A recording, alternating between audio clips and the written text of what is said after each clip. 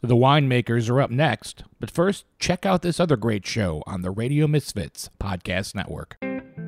Destination Eat Drink.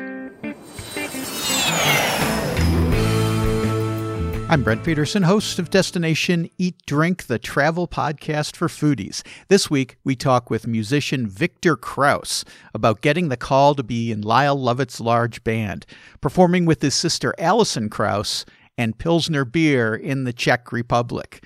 Download Destination Eat Drink today on the Radio Misfits Podcast Network. From the birthplace of modern winemaking, Sonoma, California, welcome to the Winemakers. Local experts Sam Couturi, Bart Hansen, and Brian Casey, along with host John Myers, invite you to listen in as they discuss all facets of winemaking. So sit back, pour yourself a glass, and let's hear what the guys have to say this week. Hey, welcome to the Winemakers, guys. This is Brian Casey with Sam Couturi, John Myers, and Bart Hansen. We are with Cathy Huyghe today. Back on the show. You know, Cathy, I missed your show the first time you were on. I think you guys did it in Sam's office at the tasting house. And I remember being there, I think, right at the beginning, and then had to go for some reason and go do something else. But those of you that don't know Cathy, she is the founder and CEO of Enolytics. She's a writer for Forbes as well as Inc.com. She's a contributor to A Balanced Glass, a community dedicated to wellness. She's the author of Hungry for Wine, Seeing the World Through the Lens of a Wine Glass. Oh, and by the way, graduated from Harvard twice. There you go. Because once was definitely not enough. Definitely not enough. 3 times is too much. You got to do it twice. I know. I mean, that tops Tim Wallace with, Brown and Harvard, I would say. Yeah, not too bad. That's pretty good for our little podcast. And Cathy, we kind of wanted to have you on the show and get your take on what's going on in the world right now. Well, I'm so glad to be here, and we're doing this obviously during the Corona time, so this is over Zoom. And what's really fun is that I could see all of you as this is happening, and we're not all in Sam's office, and that's cool. Although I'm missing curry. Like, where's curry? There's no curry and there's no duck confit tacos, which is what we were serving. Oh, that's right. So good. That was a Vinyl Sunday, wasn't it, Sam? It was right before a Vinyl Sunday. It was so good. So good. Yes. Yes. And your dad was there and all sorts of, things were happening. Yeah. Well, I think everybody can agree that real life is more fun than virtual life. But at least we got this, this has been working. It's been working for the podcasts. Whoops. Oh, we lost Sam for a second there. I think what he was going to say is it's working for the virtual tastings as well, which Sam and Bart have been doing. And hey, Sam, if you can hear us, you're sounding like R2D2. So you might want to stick those earbuds back in. There you are. There we go. Well, first of all, you mentioned doing the virtual tastings. This is the one virtual tasting that I've seen, and now I've seen a bunch, that Sam was out in the field. I mean, this is what made that really interesting for everybody. He was there talking about the vines that grew the grapes that made the wine. And it had a sense of place, and this just like the wines. That made it good. Yeah, and virtual tastings, I mean, it's a thing right now, right? So in my column for Forbes, I've been writing about it and interviewed some people who have been doing virtual tastings for a long time, including Tina Murray from Wine Studio and Sandra Hess from the DTC workshop, and also another writer named Kathleen Wilcox, who has just sort of really sort of jumped in and sort of dove in to the virtual tastings. And what Sam did is exactly what makes it work, which is offering something that's not just people sitting around like with a glass just talking. Like, what's interesting about this? Why is this different than anything else? What can you show me? What can you teach me? Yeah. That I don't, that's different, that I can't just get from opening a bottle or reading something. the thing about virtual tastings is that it's with a person, and a person in a place. And so I love that that's how Sam approached that. And that's sort of, some key indicators of a successful virtual tasting. Cathy, we got some good feedback about it also, because people felt that tasting wines from two different wineries also that were complementary but yet different added to their tasting experience, because they didn't feel, again, same thing as you were saying, they didn't feel as they were just getting information. There was a comparison and a contrast. Right. But there's also sort of, comparison, contrast, but also collaboration, like right then and there, right? Right. It wasn't sort of, not that we had this rule about the 3 C's or whatever, but that sets it up really nicely, doesn't it? Yeah. The idea of, working together with somebody, and it's just, it's kind of more bang for your buck as well, right? You're not just getting like a winemaker, you're getting two, and it's, it's all the better. Yeah. It's very genuine that way also. Just Agreed. Very genuine. Agreed. Cathy, you should be very happy right about now. You've worked in the digital market, especially for Forbes, et cetera, writing about the place of digital everything in wine. Boy, it owns wine right now, doesn't it? The digital market. Yeah, in a lot of ways right now. Although, it still has to come back. It still has to come back to the people. It still has to come back to the people sort of behind the digital, and the people creating the digital, and the people generating the digital trail, so to speak. All of that, there's no getting around the human capacity, and there's no getting around the human element of what makes digital good and what makes it worthwhile, and also what makes it not good and kind of sucky. What makes it not good? What makes it not good in your mind? Generic versus genuine, for starters. If I could almost slap sort of another label onto yet another press release and not even really be able to tell the difference between who's talking, not good. Like I don't want to know that. Like I don't need to know that. Those are sort of some of the top of the list things. But if there's no humanity to it, I mean, I'm kind of not interested. Well, probably right about that. I think a lot of people are not interested. I've been hearing some kind of bad reviews, quite frankly. About virtual tastings or virtual tastings and a lot of complaints now. I mean, Sam and Bart have just moved ahead, so does everybody else actually. Going direct to consumer. It's just changed overnight. It's amazing, but it's such an opportunity. It is, and the wineries who have been already in this space obviously have a head start. But there's plenty of room and plenty of opportunity to sort of get in the game, and that's something that, like all businesses and like Sam and Bart no doubt have pivoted as a result of sort of this Corona thing. Our business, Enolytics, has pivoted as well, in the sense that we started offering something called Enolytics Lite, Lite, which is sort of, we called it an emergency kit for wineries during this time of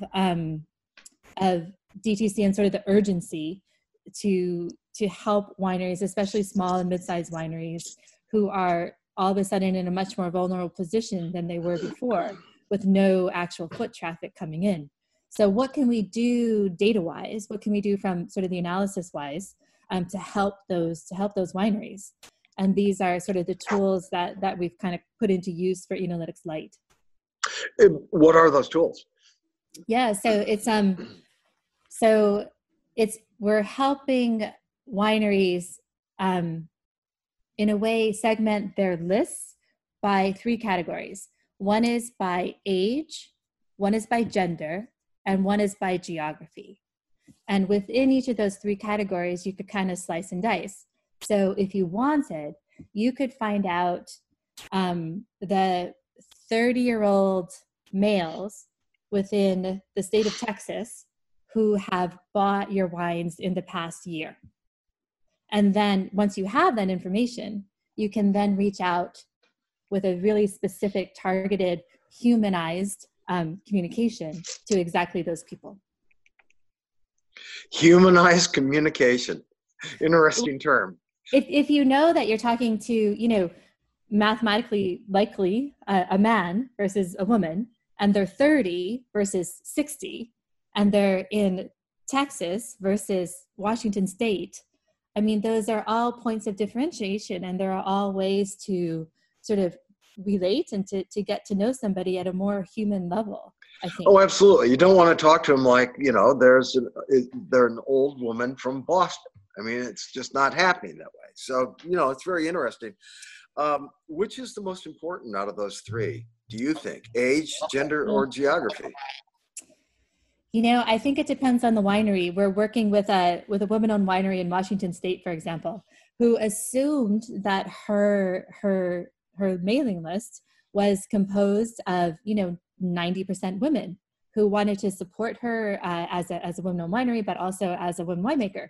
But when we sort of did the math, quote unquote, it ended up being significantly less than that, and it was actually quite a lot more men who were buying from her than women. And so for her, that was a really important thing to know. For another winery, it was actually geography.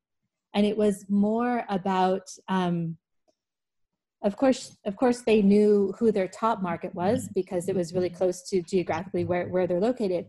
But the takeaway for them was that they weren't honing in on a second market. Like, it was just too all over the place. And so so the very quick analysis that we were able to do because of the tools that we have showed them where they need to be focusing next. So which of those three are the most important? It kind of depends on the winery. Yeah, absolutely. You can look at all of them. Mix and match. Cathy, for the smaller wineries that you're now helping, is that something you guys are taking on a pro bono thing, or are they reaching out to you and looking for tools? Yeah, it's when somebody reaches out, the three questions that they ask the most, Brian, or the three anxieties they have is that they're too small, they don't have enough data, they're worried about privacy and protecting the data, and they're worried that it'll cost too much. So we have responses to each of those, and the cost question. Right now, at this time in the wine industry, our answer is a little bit like, try me. It's a little bit like we do not want to gouge anybody right now. We're a business too. We can't do it for free, but especially if you're a small winery and you're struggling right now, we want to help. And for us who have the tools in our hands, we're in a position to help.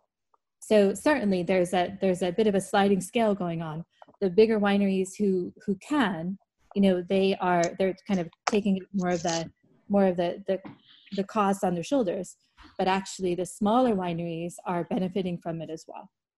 Cathy, let's talk to Brian and Sam. Do you guys know by age, gender, and geography your sales? Well, for Bart and Sam, so I don't. Yeah, you guys would have to. Sam, are you able to hear us right now? Yeah, no. I'm sort of back on. I have whatever. Clearly, my office internet isn't as good as my home internet. So good lesson, especially in a virtual tasting world. Yeah, why don't you walk over to Sojourn? For us,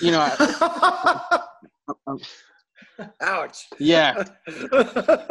I'm sure Craig's got those superpowers. I'm sure he'll charge me by the minute. So many folks. Yeah. Well, supposedly we were supposed to get a 5. Oh well. At least I can. What about Bart? We have a 5G tower. For sure, 25 to. Yeah, Sam. Okay. For me, I don't have that big of a list, and I would say I'm still at the level of that. I know everybody that's on my list. I can kind of look at it and figure out where they came from. And age-wise, I mean, my age group, I don't have a bunch of young millennials subscribing to my, mailing list simply because I don't have a tasting room. So therefore that's not how they would have found me. I would say, they're probably between mid to late 30s up to 70s.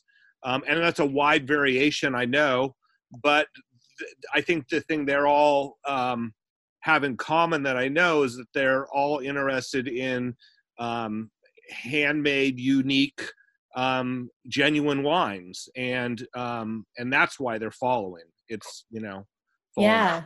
Yeah. And in a way, I mean, that's awesome, Bart, because you can know your people, right? You know your people, they know you. Right. And it's interesting because Enolytics sort of launched with the idea of big data, but Enolytics Lite in the past month or 5 weeks is actually more about small data, right? It's more about the 2,000 person mailing list or the 5,000 person mailing list. But that's kind of what we're working on. We're working on right now through Enolytics Lite with these 3 variables. Yeah. Yeah. So we Brian, had, go ahead, John. I was going to say we had Paul Mabray on from Emetry on a couple of weeks ago, and he's all about big data, and he's been the one preaching for the last few years, and now everything that he was talking about, instead of the spray and pray models and having clean data, and it's kind of the time for people working in those tasting rooms to look at their mailing lists and sort of clean them up a little bit. And I know Sam, I can speak for Sam as far as his demographics, just because I also work in his tasting room. And that's the real difference, is Sam actually gets to see a lot of the people that come and go and are on the list, but it's his reaches from early 20s up to 70s. I'm back. Hey, so I'm back, and I'm Pablo Blanco now. Yeah, I see that. Are you up in the bird's nest now? Oh no. No, we don't. We the annex is gone. We're now downstairs across the street. We're we call it Club Runt, R-O-N-T. The Grateful Dead famously had a office space they called Club Front on Front Street in San Rafael, and the door that we used to get in here, on the door, it's a glass door, and it says, "Please use front door." But the F has been scratched off, so we call it, so it's R-O-N-T, Club Runt. There you go. So if you guys can grow your market share here, you can grow your sales. Right. Who do you go about attacking, targeting, communicating to? You, Brian, or Bart and Cathy. How do they go about capitalizing on this situation now? Well, I think right now what I'm seeing is that we're providing the service that people are missing out on. And so going back to the virtual tasting is that, and not even the virtual tasting, just people that are buying a little extra wine because they know they're not coming out here, and they're wanting to have that connection to being out here in Sonoma. And those are even from people that live here in California. And so it's just making those connections, and then again, having those connections being genuine and having them walk away going, God, what a great experience. I can't wait to go back, or can't wait to have another bottle of their wine. And that's not unlike the tasting room. This is the closest I've ever had to having a tasting room personally. So that's interesting. This has been real positive for me. And I'm just going to touch on it so I don't forget about it. But Cathy, maybe when you get a chance, to me, it seems like the smaller wineries that are probably hurting the most are the ones that have a big stake in distributors and brokers, which is completely stopped. And maybe they, even if they had a tasting room, haven't put that much focus into it. It's always just been something in the background. Yeah, and unfortunately, the drop off in sales in on premise is just devastating. It's devastating in general, but it's devastating for those wineries who have built their brand, sort of, the traditional way the brand is built in the restaurant, right? So the people who followed that thinking just are it's even more painful for them. But I think something to sort of, keep in mind here around to your question, John, how do you market now? I think there's a question of engagement to the people who are already your customers, because you know who they are and you're reaching them. But then there's also something really valuable, which is around re-engagement. And it's often to the same customers, right? So you're engaging with them now, sort of in this first wave after sort of the global pandemic kind of took hold. And now we're getting into, and that was sort of the shelter in place kind of almost panic buying, right?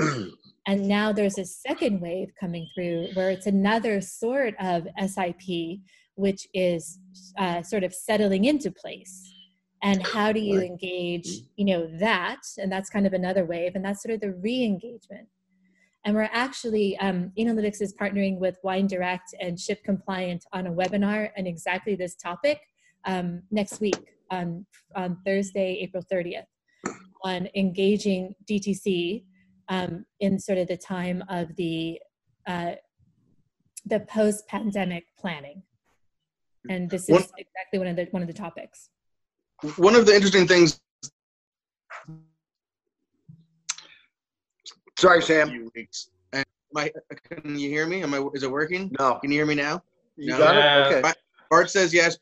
John says no. Brian's just staring at a bottle of rosé. Okay. So in the tasting house, it's always been. Yeah, Sam. People have already now nothing. Yeah, we can hear bits and pieces of you, and so it's. Sam, maybe you can use the chat box. Yeah, let me just. You know what I'm gonna do? I'm gonna try and call in on my phone. No, just call in, no video. See how that works. So, Cathy, what are the most interesting things you have seen people doing on this re-engagement? And I'll use it as an example. The winery Girard sent a list of pretty good customers, not their best, 3 bottles of wine just to keep in touch, keep them thinking about the brand, etc. And it arrived 100% nobody was aware that it was coming. Unsolicited, yeah. Yeah. So making something and surprising, like your especially your best customers, your most loyal customers, that's fabulous. But also treating them especially well. And the logic behind this is that because the tourist traffic and the sort of tasting room traffic isn't happening, you want to take especial care of the people you already have sort of in your wheelhouse who are already fans, right? So if there was ever a time to kind of open up sort of something that's unique, specific to them. Let's say that for the most part, you've sold out of your wine and you have, let's say 100 cases left. Like you're announcing that you've sold out, but you're offering those 100 cases to your absolute, like people who have been there from the start. I feel like that's a smart kind of re-engagement because they are already engaged with you. They've already been kind of long-time people. But here you are re-engaging by offering them something really special that maybe that they weren't expecting, is not sort of on the schedule, but that's also kind of responsive to what's actually going on in the world right now. I think that's a smart move. You're right. Just Sam even putting out a Vinyl Sunday playlist and saying, okay, we're not doing Vinyl Sundays, but here, guys, here's the music that we would put out. I think that was a great idea too. That's a cool idea. I hadn't seen that, Sam, but that's a cool idea. Like, and it's also, and you already, I'll send you a link. Please do. You're already sort of tuned into this, but kind of the virtual wine tasting, there's a soundtrack to it too, right? There's audio. You're not just, it's engaging another sense. It's engaging another sense. And the interesting thing about these tastings that are happening now is that if we kind of go through the senses as we taste wine, we look at it with our eyes, we smell it with our nose, we taste it with our palate, and we're talking about texture on the palate as well. But the sound, our ears, is something that doesn't often get engaged. But here you are, Sam, like saying, listen to this, this soundtrack. And I don't know, maybe it was the soundtrack that was playing in the winery, during fermentation, or maybe it was a soundtrack that your crew listens to. I mean, I have no idea, but whatever it is that, again, is genuine to that wine, I love the idea of it coming through our ears, because it's the one sense that normally gets left out of a wine tasting, right? Well, not just a wine tasting. I can tell you that I've worked for 35 years in restaurants, that I'm always amazed at how it's an afterthought as far as the music that's playing in the background when you're eating at a restaurant. And I wish I could say we were on top of it where I'm working right now, but if I hear another Madonna lounge version of Like a Virgin, I'm going to kill myself at work. So I appreciate those days when I get to work at the tasting house and, have a choice of 1,000 different records to put on, and everyone has their own different style or things that they like best. But you're right. It becomes an integral part. It becomes a connective piece almost. In a lot of times, and sometimes you don't remember the places you went that had horrible music, but you really remember the places that you went where they had good music. It was just, it heightens everything and puts it over the top. Yeah, and wouldn't it be a cool idea? And I don't know if y'all could do this, but wouldn't it be a cool idea to, and maybe you've already done this, Sam, forgive me for not knowing, but wouldn't it be fun to invite your loyal people, or the people who have bought from you recently, to send in their songs, and you make a playlist from their best songs that they've sent in? It's a little bit like sort of a parallel to wine and food pairings, right? So people will send in the recipes that they like to go with the wines, but what if you sent in like a song that you like to go with a wine? And then you're the curator, you're the chef, Sam, right? And you pick them all. And then you not only have sort of a playlist that you created or your crew created, but that your readers, your listeners, and your fans created as well. There was a winemaker named Ann Vaughter in Napa who used to be the winemaker at Oakville Ranch. I think the last I heard from her, she had quit her jobs and was taking her family on a boat to live on a sailing boat around the world for a year. But she, with every tasting note from Oakville Ranch, she was very musical, classically trained musician. She would put songs, musical, and often it was classical, that she would pair with the wines for each vintage. That was part of the tasting notes. So I don't think that that's there's a lot there in the way that wine and sound go together, and sound. We often describe wine with sound descriptors, tonality and vibrance is a sound word. These things that we look for beyond taste senses to describe wine. So yeah, I think I'm right there. Let's I think everybody's going to send in a lot of music from one band, but I like that idea. I love it, Sam, and you know why? Because it's genuine to you. Like it's genuine to you who does a final Sunday, right? I was reading, or I heard recently, I put this question out there on social media. I said, has anybody heard, with all sort of the coronavirus kind of quarantine sourdough bread making, has anybody ever kind of tried to pair wine with bread? And the responses have been fantastic. The responses to this, there's actually a winery that's also a bakery. And the whole fermentation thing just makes sense, right? So it's actually a really exciting opportunity to explore these unorthodox or kind of, things that have been sort of sidebars for a while, to kind of bring them in, because that's who you are. That's your narrative. That's what's genuine about you. One of the interesting things that I've found in the virtual tasting world, with our tasting room, with the tasting house, it was always crafted. I mean, it looks and feels like a house, and it was always crafted to have that level of, being as comfortable in there as you are sitting in your own living room, sitting at your own dining room table, sitting at your own kitchen table. And then now all of a sudden we're talking to people who are actually sitting at their own dining room table. They're actually sitting in their living room. You're seeing the art on their walls instead of the art on your walls.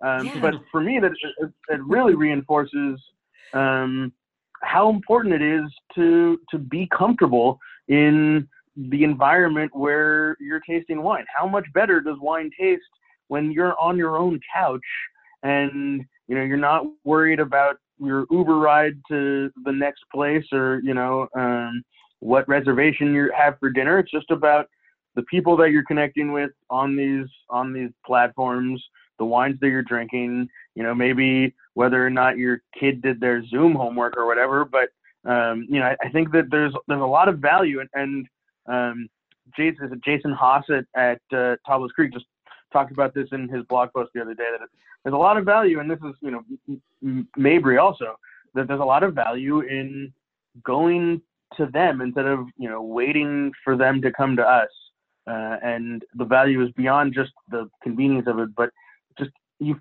feel good in your own house. You feel good to be able to connect and get outside of it also right now, but you're sit in the most comfortable chair that you have to do these things. Dan Bixby on our virtual tasting on his couch with his feet up on his coffee table, probably didn't have shoes on, wearing sweat shorts. There's a lot of value there. Enjoying himself immensely. Totally. Hey, totally. Cathy. Sorry, Sam.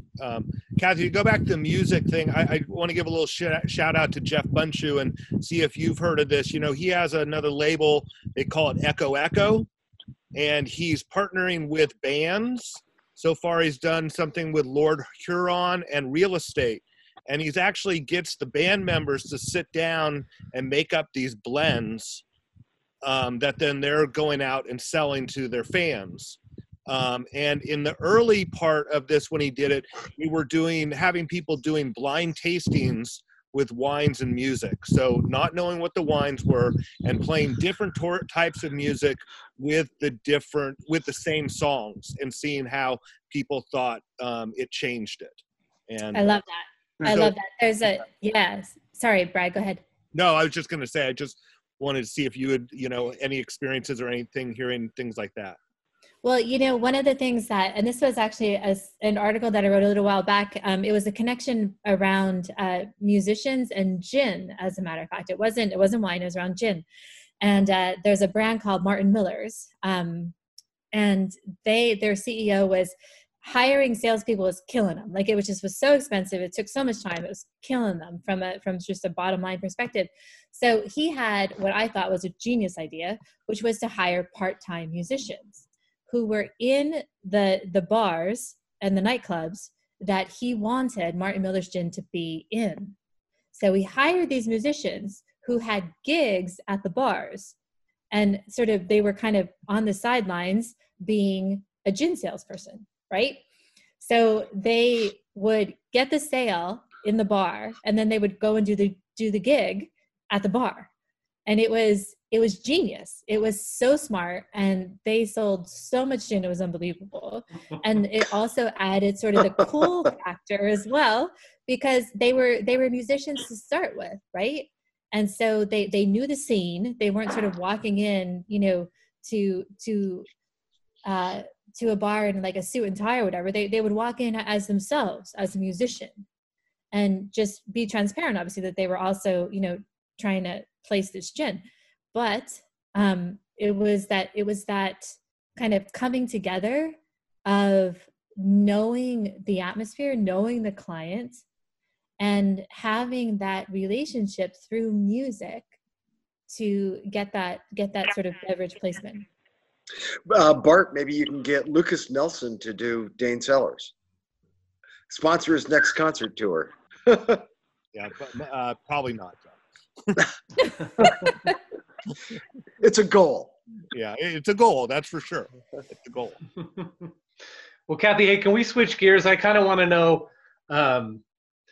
about, well, tell me about how your garden's doing. And I want to know how you think that relates, being out there in the garden and playing around with in the dirt, how you think that relates to being a better business owner. Okay, you're totally cheating. Did you see the article I just wrote about this? Of course. Yes. You're totally cheating. I thought that was great. Well done. Well Yeah. done on you. Way to do research. See? There you go. That's it. There you go. Well done. Hey, I'm going through the same thing right now. I mean, I just put in the drip system for the last week, so I was right there with you. The drip system, like the irrigation thing, it's an issue. It's an issue, right?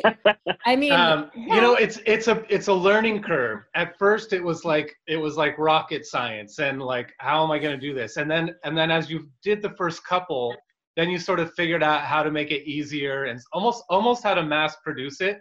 And next time, what I'm going to do is reverse engineer. I'm going to do the drip line first, and then plant where I have the drip lines already in place. It would be so much easier.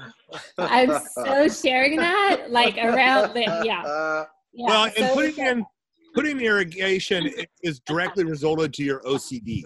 Like, you know, what type of person are you? It really is. It's always a problem though. I mean, and you know how you handle it says a lot about it.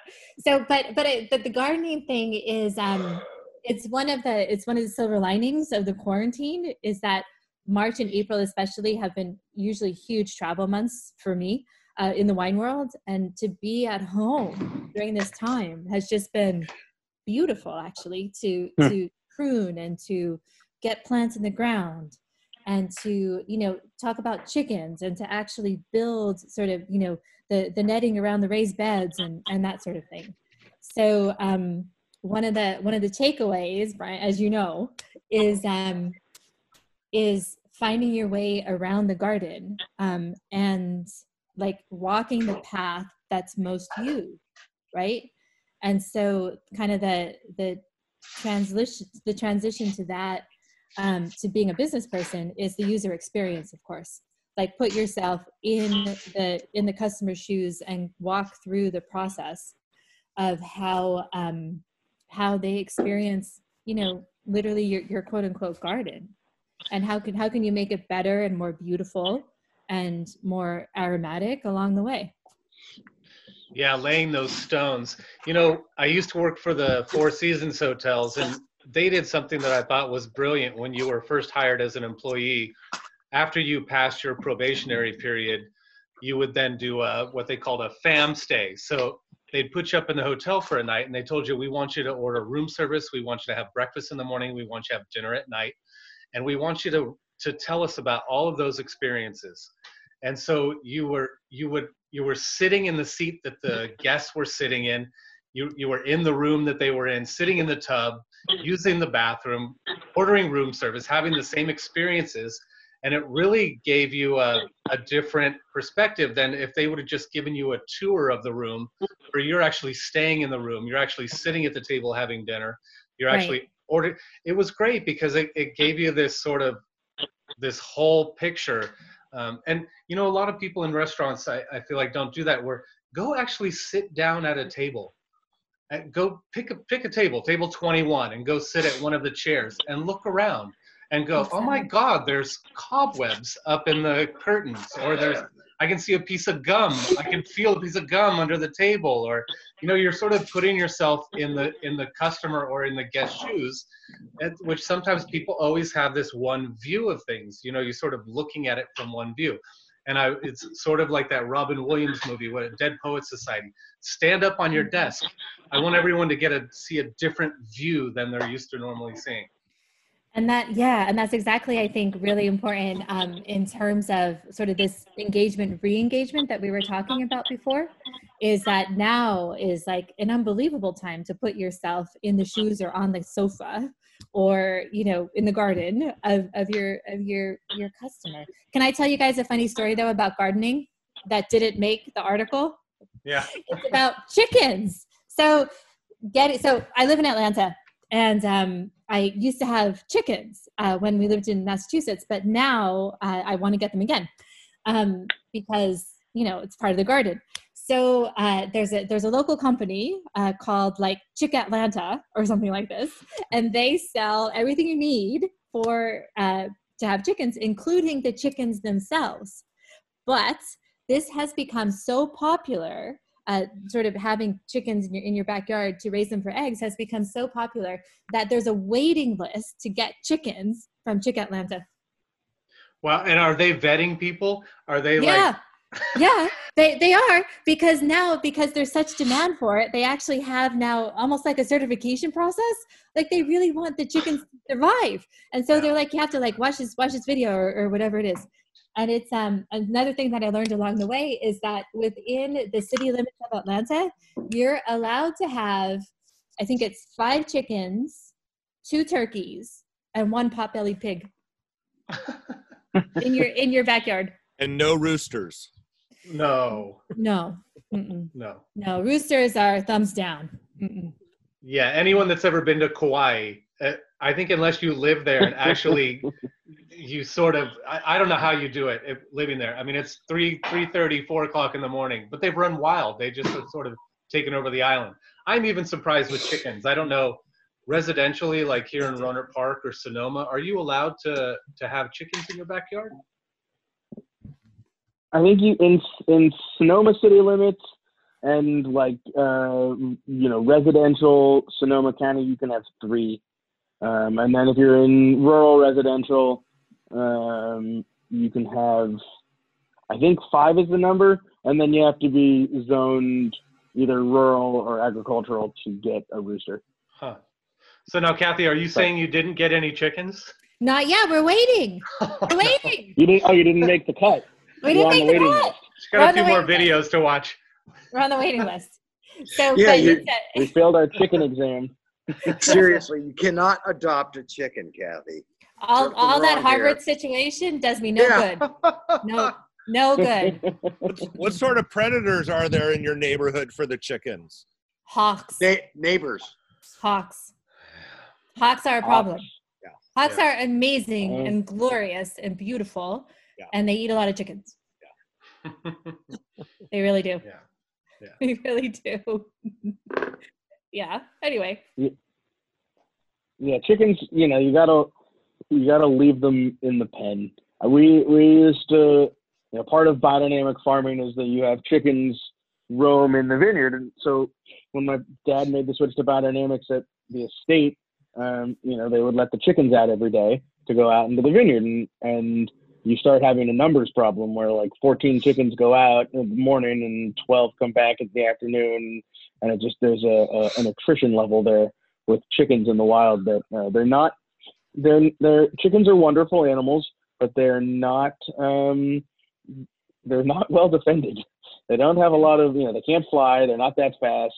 They're an easy target and delicious, I imagine, for some. And I think the bobcat is what will get the chickens at our places. Yeah, at Benziger, when we first started the biodynamic program, the first thing Mike got was a cow, of course, and then it was all about chickens. And I mean, they were buying way more chickens than they were surviving. And Americans, they were buying way more chickens than the eggs that were being produced. I mean, I don't think they ever caught it. Yeah.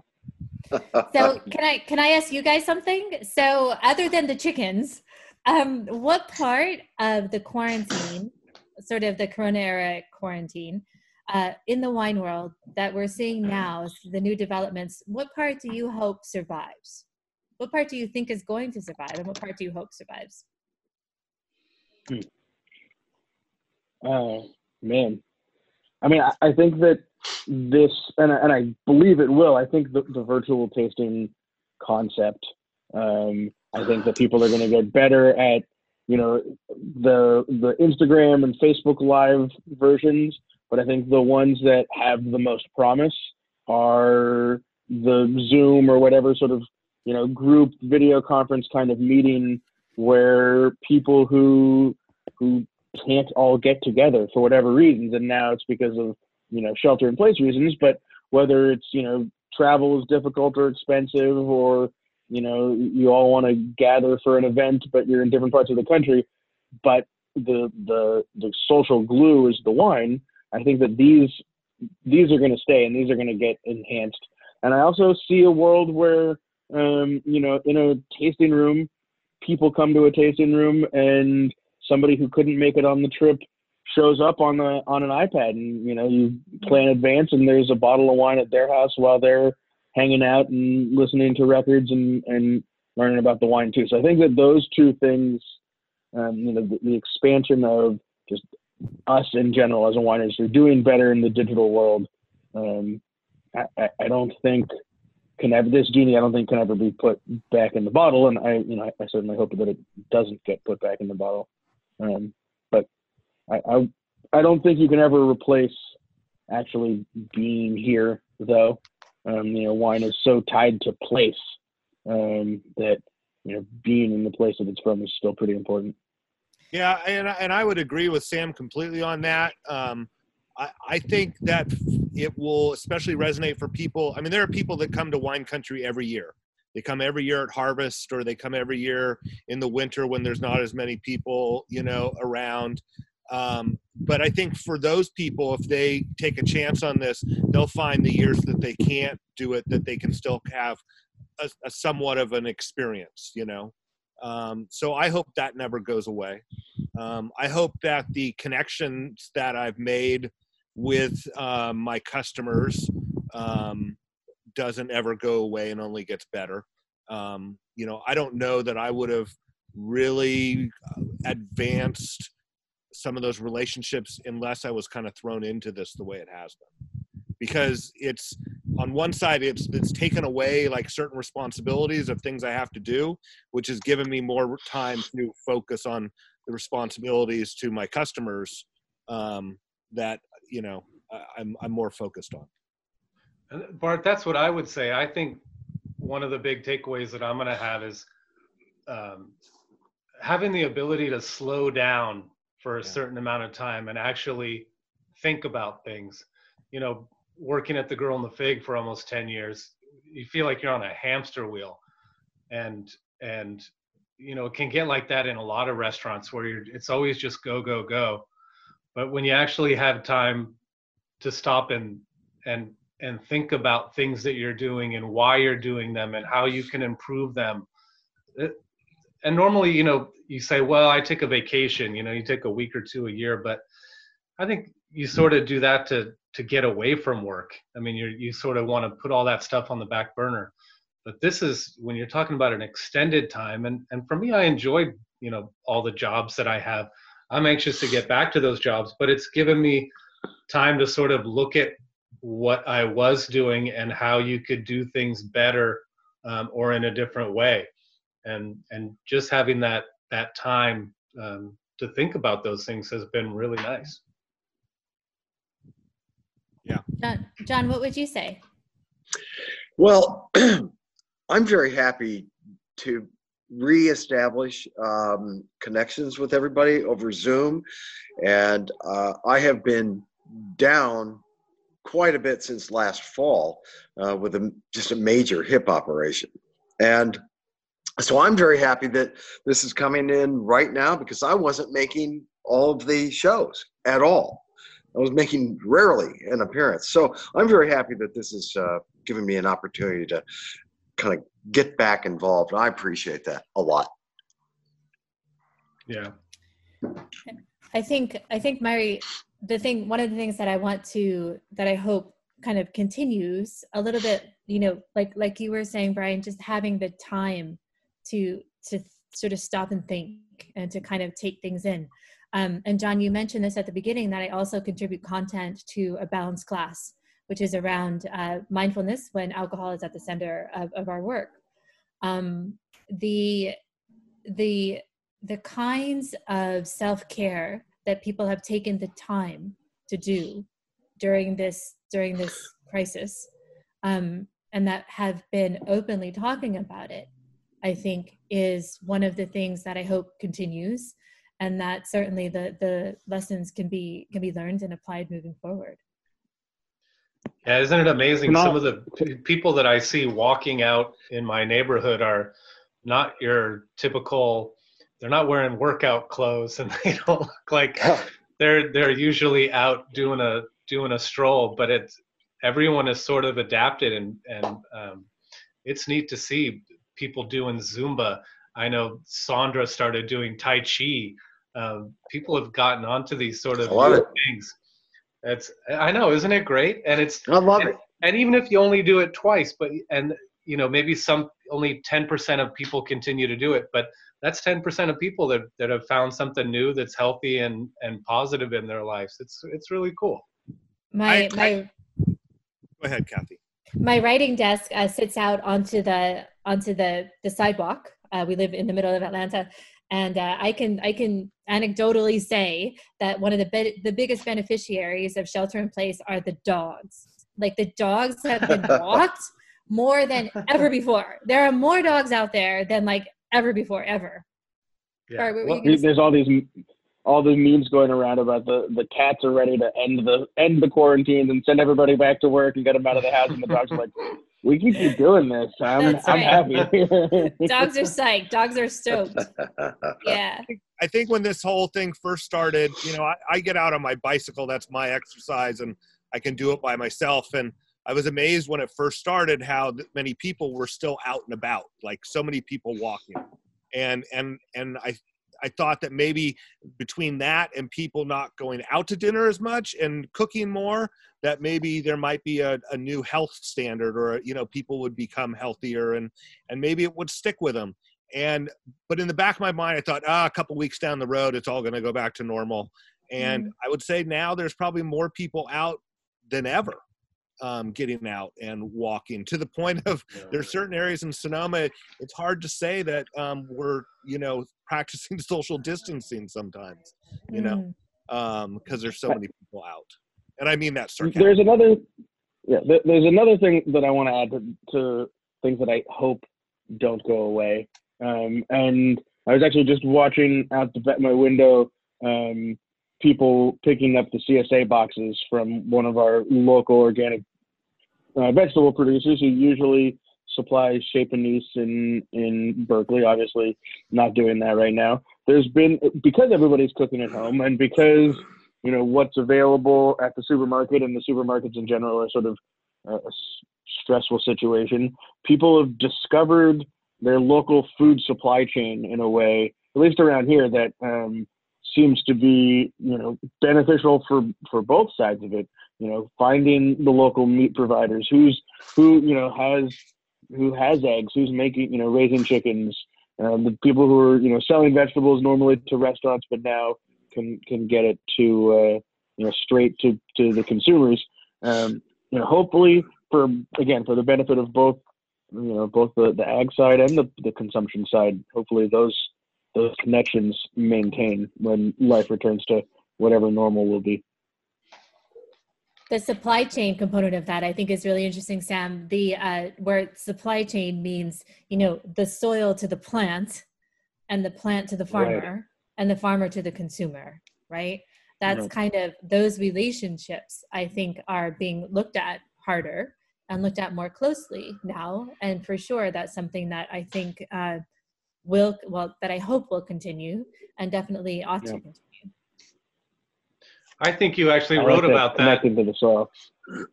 Yeah, Cathy, you had something about COVID's permanent impact on the food and wine business, and that was one of the ideas I believe from some students was about connecting the gardeners and the people.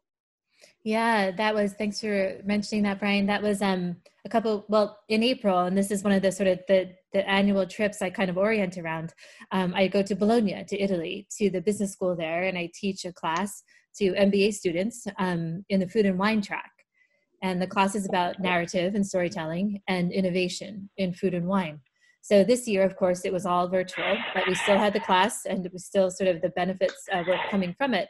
But that was absolutely something that was top of mind for them, was how those relationships are becoming more important. Because if we're going to be in the same place, we want to take care of the people who are in the same place, who are giving us food, And that that relationship and that transparency just doesn't have to be there regularly. But when it is here during this shelter in place, it's a whole different ballgame. And I love that idea of you basically as a consumer saying, okay, I've purchased this little plot of land right here. And you come to me and say, okay, what is it you like to eat? What can we possibly grow for you? And you almost get to have your own garden, but you have other people that know what they're doing, that know how to put in irrigation systems, actually growing those things for you. Bart, I remember it was funny when I worked at Benziger, where we had the boxes up there, and at first in the garden they had allowed the employees to put in everything, basically things that they wanted to plant. And being a largely Latino community at one point when I was working there, we had 47 different types of peppers growing up there in those boxes. And they were all terrifying. Yeah, not Wait. good for the güeros. Yeah. Wasn't this the place that had sort of the guacamole challenge? Did that happen when you were there? The guacamole challenge, boy. Yeah. I don't remember that, Bart. Do you remember that? I don't. Maybe it's an urban That legend. sounds like something the Benzigers would have cooked up Yeah, there. I mean, you know what? you can Probably guacamole and tequila go well together. right. That's what I was gonna say. That sounds like a tequila-based at the Jack London Lodge story. Yes. Yeah, for sure. I think I saw that happen one day. Yeah. Brian, we have been sitting here and you have a background that we can see. And it's these giant bottles of rosé behind you. They look like they're all about 3 feet in diameter. Where did you get this? And what are these bottles? What's in your cellar, Brian? That is a picture I took when I was working at the Girl in the Fig. And at one point, I've always been into rosé, but at one point I think I was I was really into rosé. And remember, we were doing a rosé flight at the Girl in the Fig. So I think it was 5 different rosés by the glass, because I wanted to have one. I wanted to have a Carignan, a Sancerre, a Grenache, a Syrah, and a Mourvedre rosé. You have to have all of them. So we had a flight going. So this is a picture I took of. This is just one section. I'm sure this went on for another 10 feet of rosés. I miss working at a place where you can actually stock that much rosé. So, Cathy, what do you think about all of this with the effect of all the rosé parties across the United States and the rosé market in general? For Sam, any thoughts about that? Has it slowed down? I don't have the feeling that rosé has slowed down at all. I mean, I don't know. When I have like virtual tastings or parties or check-ins with friends or whatever, there's a rosé like every single time. Okay. At least one. Just At making least sure. one. Yeah. Well, I've been putting rosé into kegs. We put rosé into kegs last year, and I have kegs on order, and I'm planning on putting rosé into kegs for in this bottling upcoming beginning of the month, beginning of May, and now we sold them we used them in the tasting house and sold them to some on-premise places. One person last year said, I have a kegerator at home. Can I just buy a keg of rosé? It's like a 3-gallon keg. It's not a ton of wine, but it's kind of a lot of rosé. And I think that, so John, those giant bottles behind Brian's head are basically the size of a keg of rosé. And I think that, people are going to sit poolside in, are the restaurants going to be reopened? Who knows? But I think that, you go to your neighbor's house in July and hopefully he's somebody who's run a line, better at his keg line than his irrigation and has some cold rosé on poolside, on tap and poolside, You know what the obvious question though is what's the playlist for the rosé in the keg at the poolside? There you go. We have to know this. You have to get it out there. It's content. It's gonna be, I'm not gonna lie. Probably like hurts my hipster cred. I think it's got to be pretty light and poppy. It's got to be. No. It's got to be something that's background. Just kind of like pass the time. I don't know. What do you think, Brian? What if you were? I'm okay with a little bubble gum with the poolside rosé, really cold. I'm all right with that. I'm thinking throwback. I'm thinking Biggie and Tupac getting thrown in the mix, hanging out at the pool. All right. That is probably the pool party that I'd want to go to also. All eyes on me. And Sam, you could probably. Luckily, you have a rosé that is just getting better every day.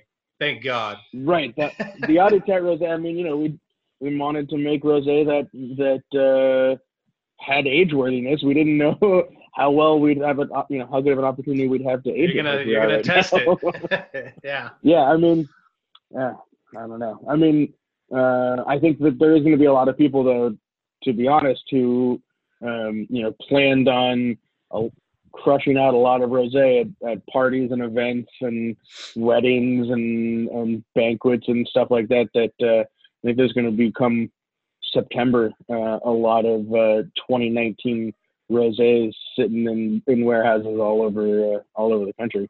Yeah, and I didn't really mean with the small wineries, because I think the small wineries are doing what we're doing and working with our audiences. I'm thinking about the monster brands, and when they're the tens of thousands of cases of rosés. Yeah, and there's also, Bart, then the question around the tariffs and getting those rosés through, and right. what's going to happen on that. We completely forgot about the tariffs with all of this. Yeah. Oh, are they still on? Is that still happening? Honestly, I don't know. Are they?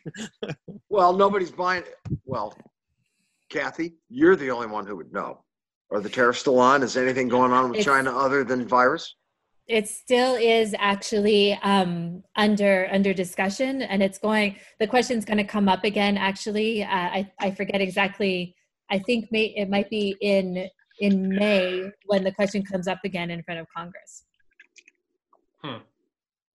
I mean, that is the thing that we have to remember, right? That despite the fact that all we think about and talk about is this virus and this pandemic and what it means to our businesses and our lives, and again, whether your kid is logged in at the right time to their distance learning class, all of regular life keeps on going. There's still wine to be bottled and racking to do. There's still vineyards that are growing, and I guess Congress also has the rest of their jobs to do, right? And I think a lot of things are probably news-wise, things that should be garnering our attention are falling to the wayside as we sort of focus so intently on this one thing, right?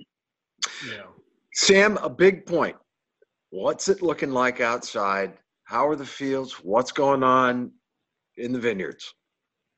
Yeah, 2 months ago, when all of this was, kind of starting up at the end of February, and it hadn't rained for 30 some odd days around here, and the weather was, we had some getting close to 80 degrees sunny days in February.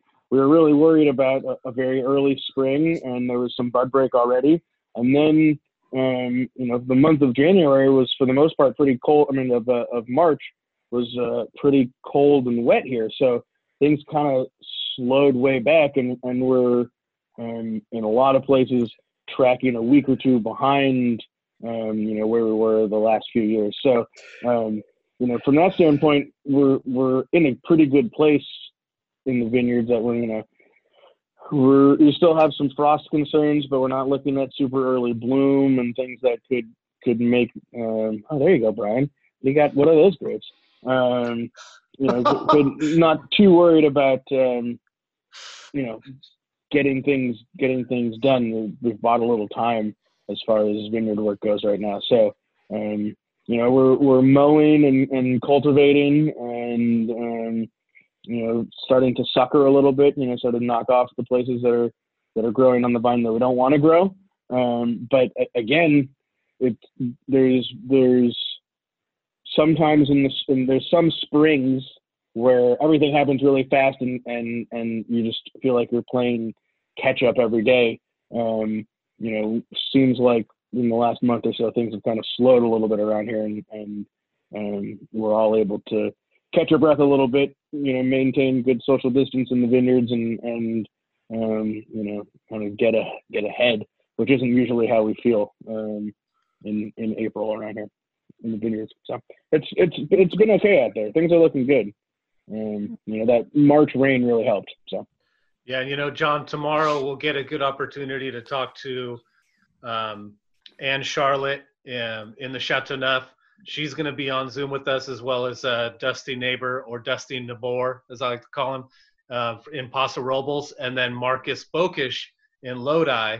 And so we'll get to see kind of what's going on in different parts of the world and how the vineyards are doing, and besides what's going on here in Sonoma.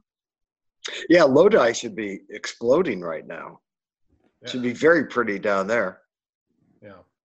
Well, we got a nice week coming up. Yeah.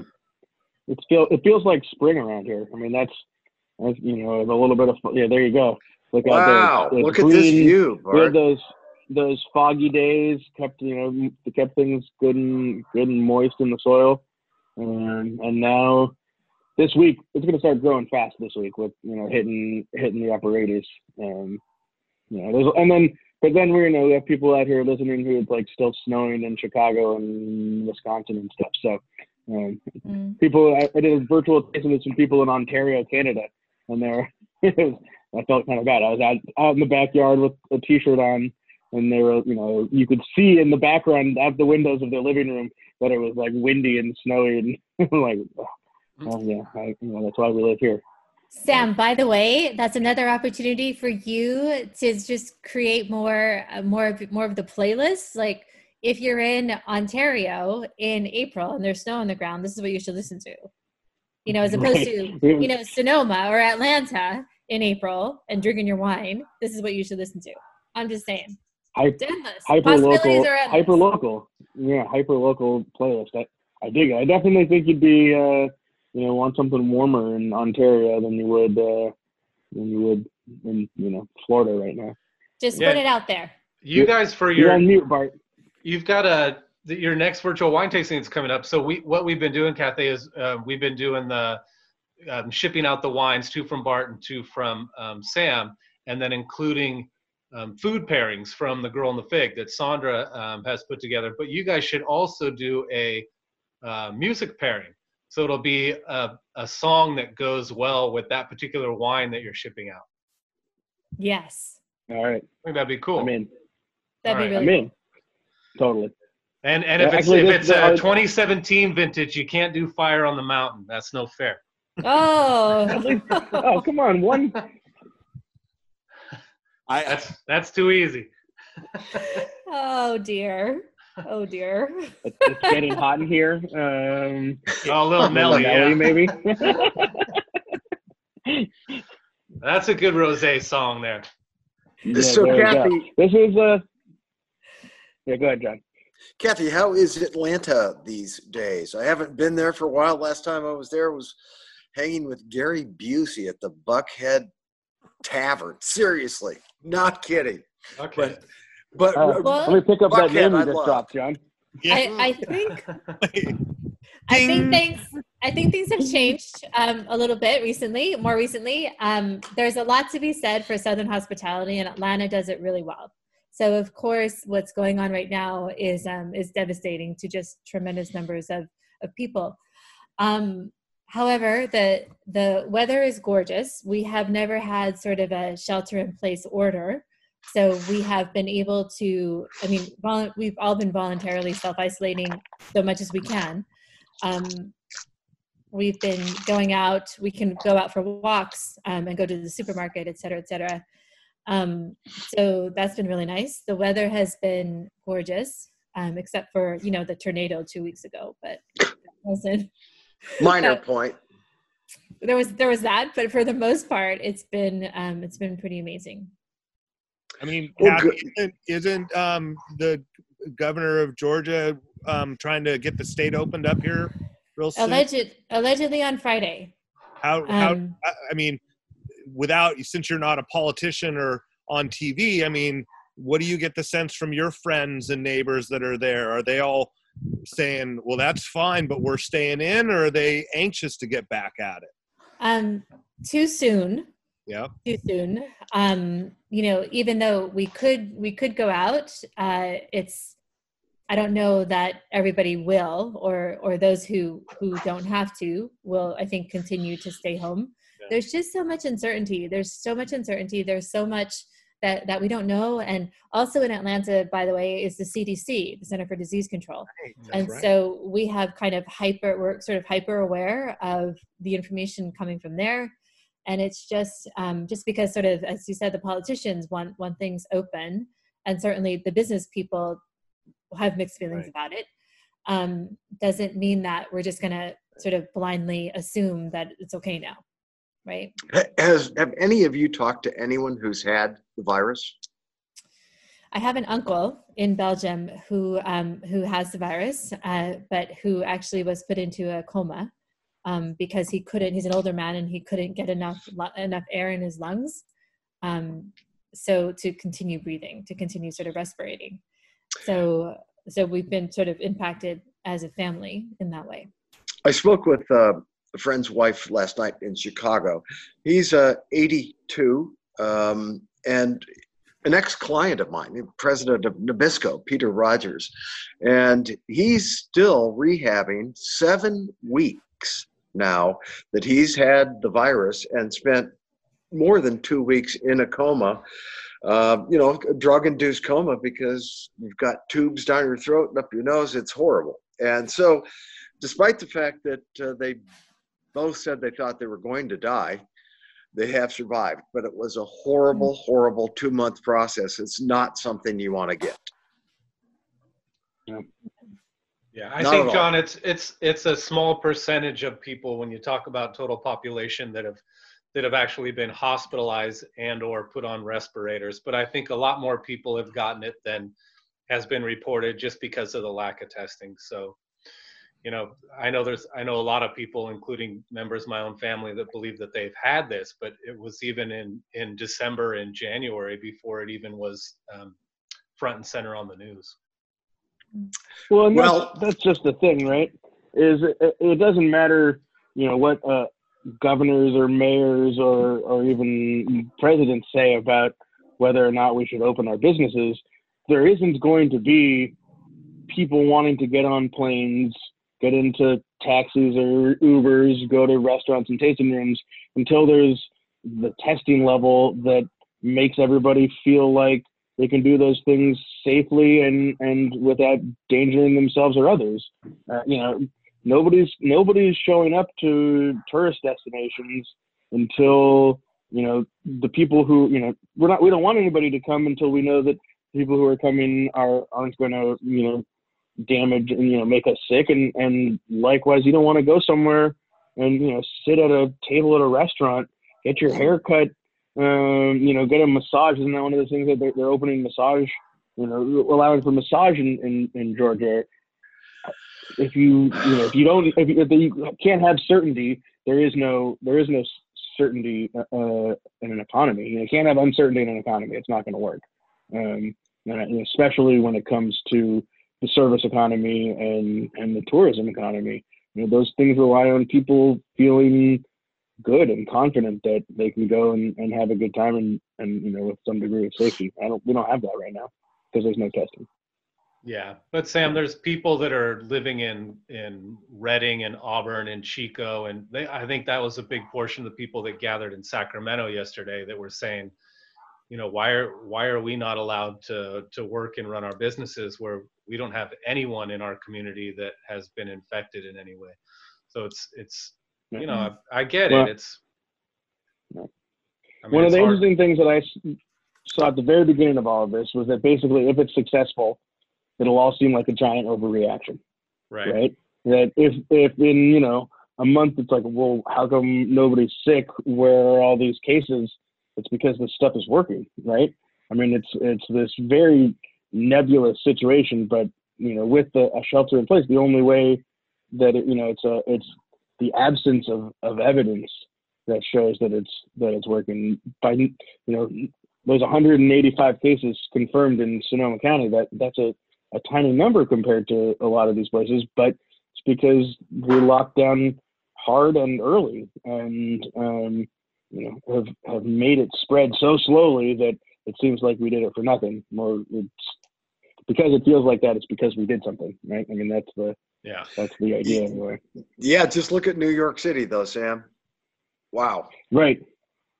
Well, God bless California. So man. grateful that we did. we don't have that kind of population density too. Yeah, no kidding. Wow. Well, that's why I was asking Cathy about Atlanta. It's such a different city than here, yet it's not the biggest. Yeah, definitely. I mean, definitely not the biggest, but also spread out, and it's also known for having sort of this canopy, kind of the tree canopy that is kind of notorious for Atlanta in a good way. The kudzu? I don't think so. Do you know what I'm talking about? No, you know what I'm talking about along the freeways in Atlanta. When you're driving, that kudzu just takes over the trees, and it makes everything look like it's all sort of trimmed by professional landscapers. Well, I think it's invasive plant. Yeah. I think it's what I was saying was that it's a nice place to walk around, and there's lots of kind of urban renewal projects that allow for that, like the bike path called the Beltline around the city. It's accessible to just most of the population, which is really nice. So they've been very proactive about enforcing social distancing on the Beltline as people go and sort of bike and walk along or run. But it's still it's an option that we have available to us. So that's good. Yeah. All right, guys. You want to get any hellos, any shout outs to anyone out there? Well, shout out to Brian, who clearly out researched circles around the rest of us with this one, knowing all these articles that Cathy put out recently. Good job, Brian. Props for making us look good, man. She's pretty prolific. I mean, it's almost embarrassing when you look into what she does, because you think, what the hell am I doing with my life? Well, thank you, Brian. I mean, you know as somebody who's being asked questions, whether the person asking you the question is ready to ask you the question or not. And I say this as a writer, and when I know I'm prepared, and the difference between when I'm clearly not. So I appreciate it. So thank you. You bet. And anyone that wants to get in touch with you or get a copy of your book or any of those things, what's the best way to go about that? Yeah, I'm super easily found on social media, on Twitter, Instagram, Facebook, obviously on the website, enolytics.com as well, and through Forbes or Inc., as you know. So just a Google is the hardest part is getting my last name spelled right. If you can do that, you're a winner. You win.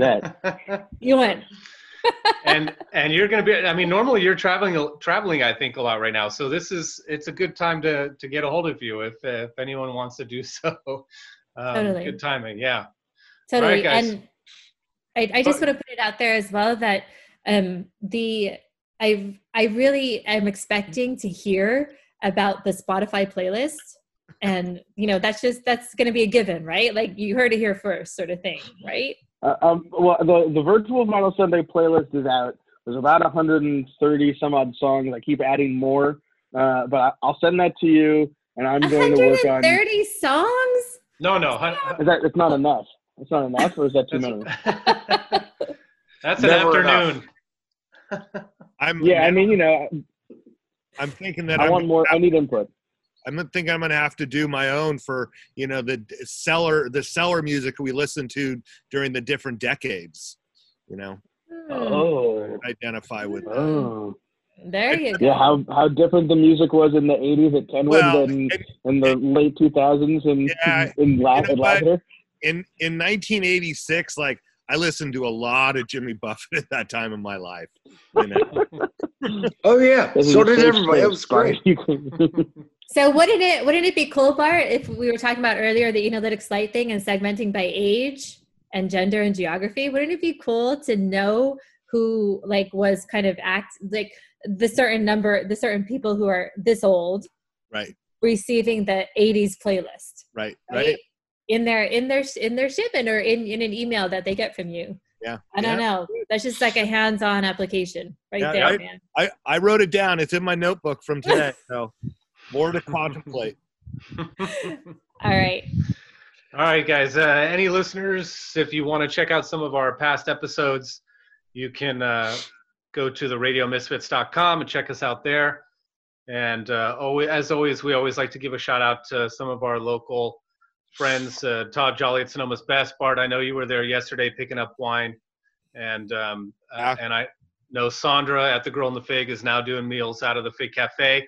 I saw on Instagram today Jordan Keevelstad getting together meals for Thursday to do some deliveries for people. So people out there doing Street social over in your Petaluma, doing some really good takeout and selling bottles of wine with it. Also, we should probably shout out our virtual tasting that's coming out the day that this is coming out, our second virtual tasting. We're going to do a third one, right, Bart? I'm sure we are. So I just have to keep find an eye out for Yeah, Bart's running out of wine. You got to make some more wine, man. Which is great. No, that's great. Kathy, thank you so much for joining us today. We do appreciate it. You guys, this was a pleasure. It always is. And, to have all of you at the same time was really cool. So thank you. I can't wait till the next time we get together and we actually get to be in the same room and share a glass of wine. Where's the wine? Where's the wine? Where's the wine? Where's the Cheers. Yeah. Where are those tacos? Duck tacos. Thanks, all you guys. right, I really appreciate it. Thank you, Kathy. We'll look forward to talking to you next week. Thanks, guys.